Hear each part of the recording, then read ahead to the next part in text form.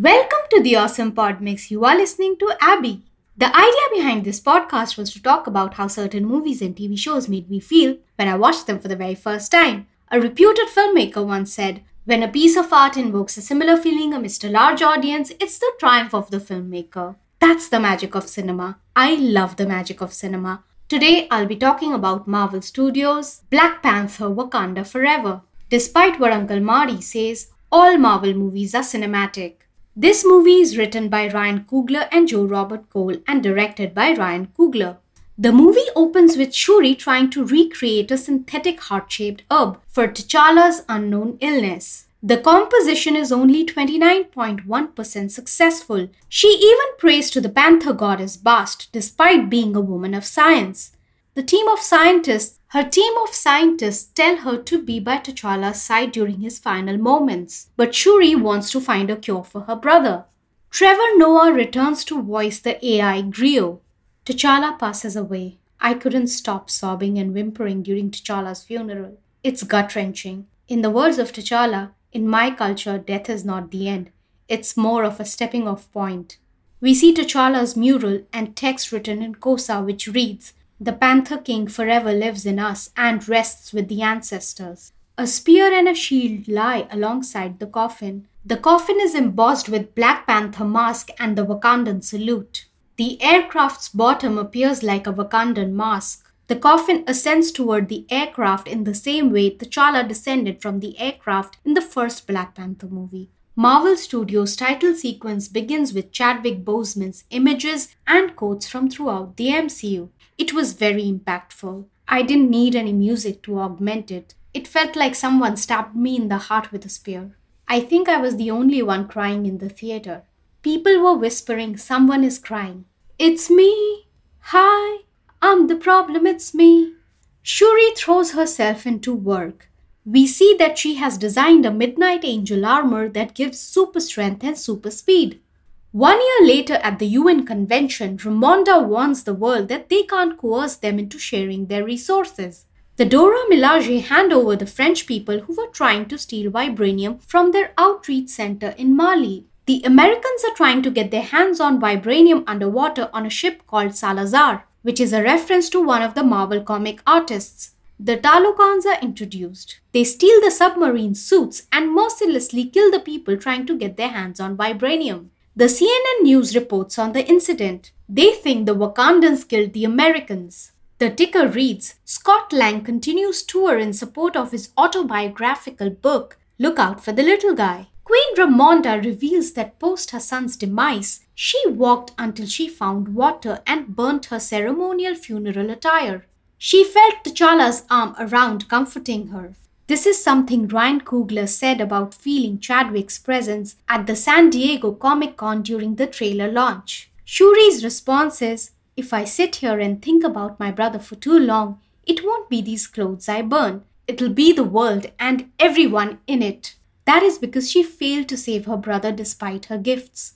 Chadwick Boseman's demise hit me during one of the lowest points in my life. I had already lost the will to live. I had not shared my thoughts with anyone around me. I learned how Chadwick worked on Civil War, Black Panther, Infinity War, and Endgame despite his illness and painful treatments. Namor is introduced. Namor is played by Tenoch Huerta.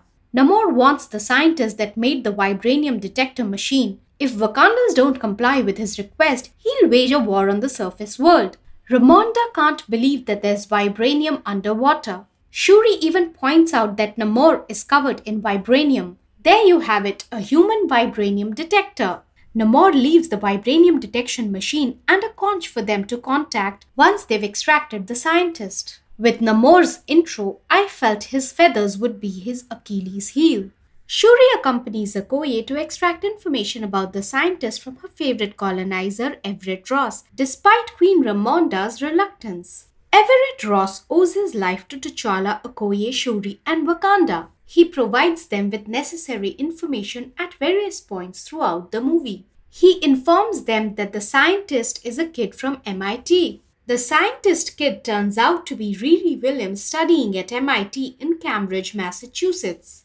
Okoye and Shuri try to extract Riri from her college to keep her safe. The CIA attacks them because they want Riri for their selfish agendas. Riri's armor tech is a lot like Stark tech. The Talokans attack Okoye, Shuri, and Riri on the bridge. It's a tough fight between Okoye and Atuma. Shuri tries to strike a deal with the Talokans to take her instead of Riri. The Talokans take them both hostage.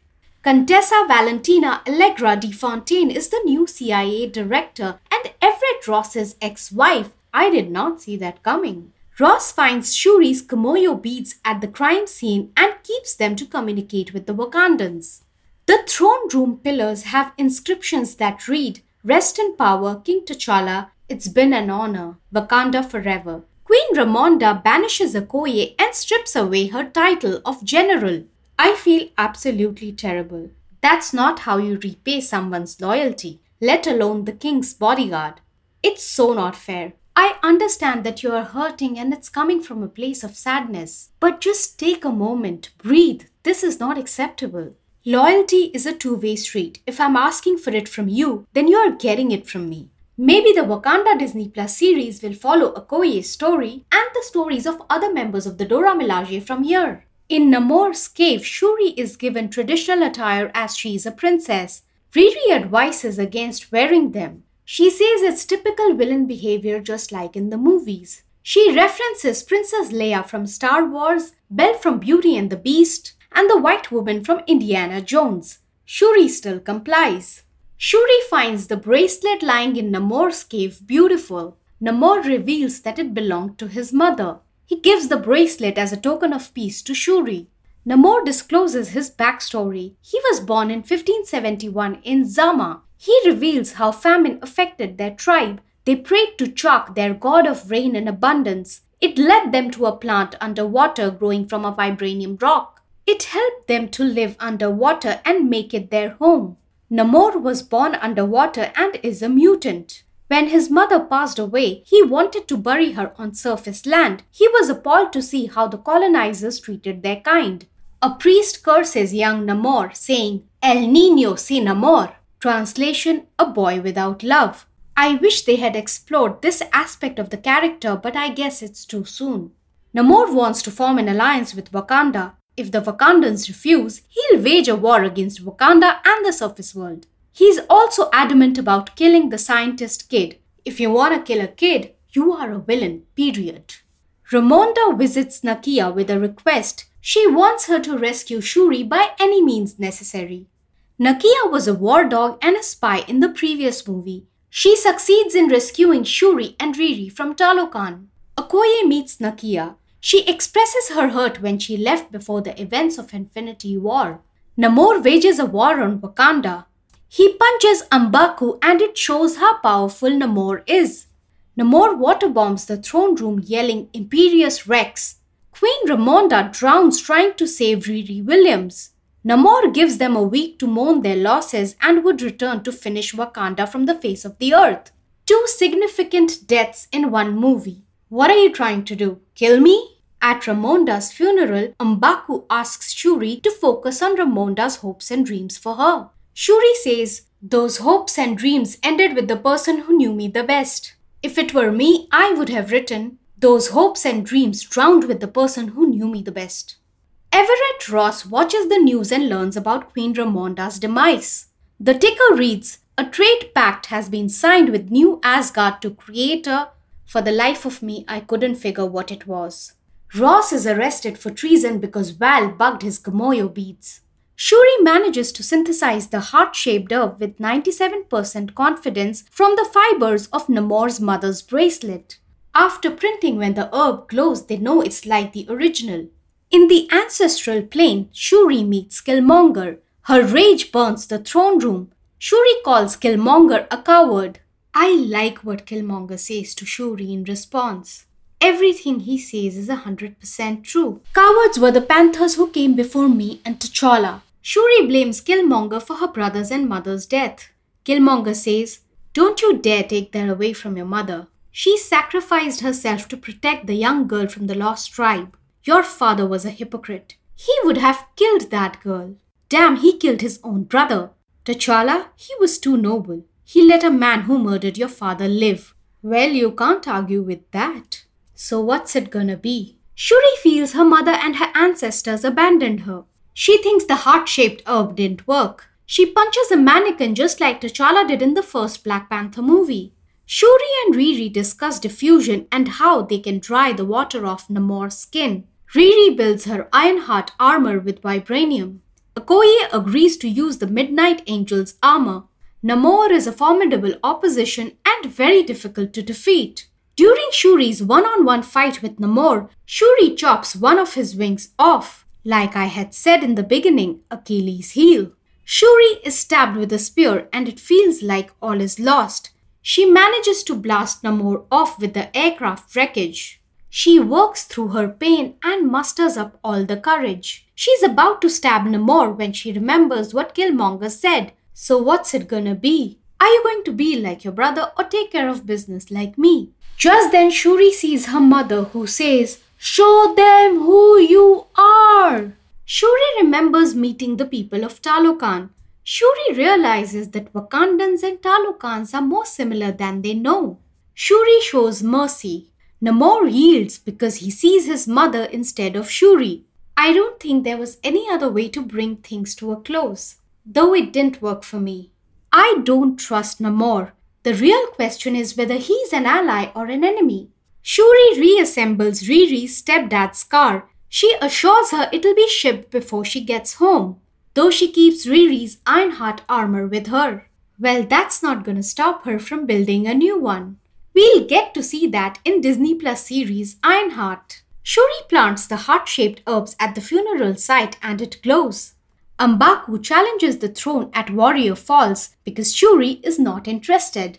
Okoye rescues Everett Ross tied in chains being transported to a prison. She says, "Colonizer in chains? I have seen everything." Shuri visits Nakia in Harry. She wants to perform the ritual of burning her ceremonial funeral attire.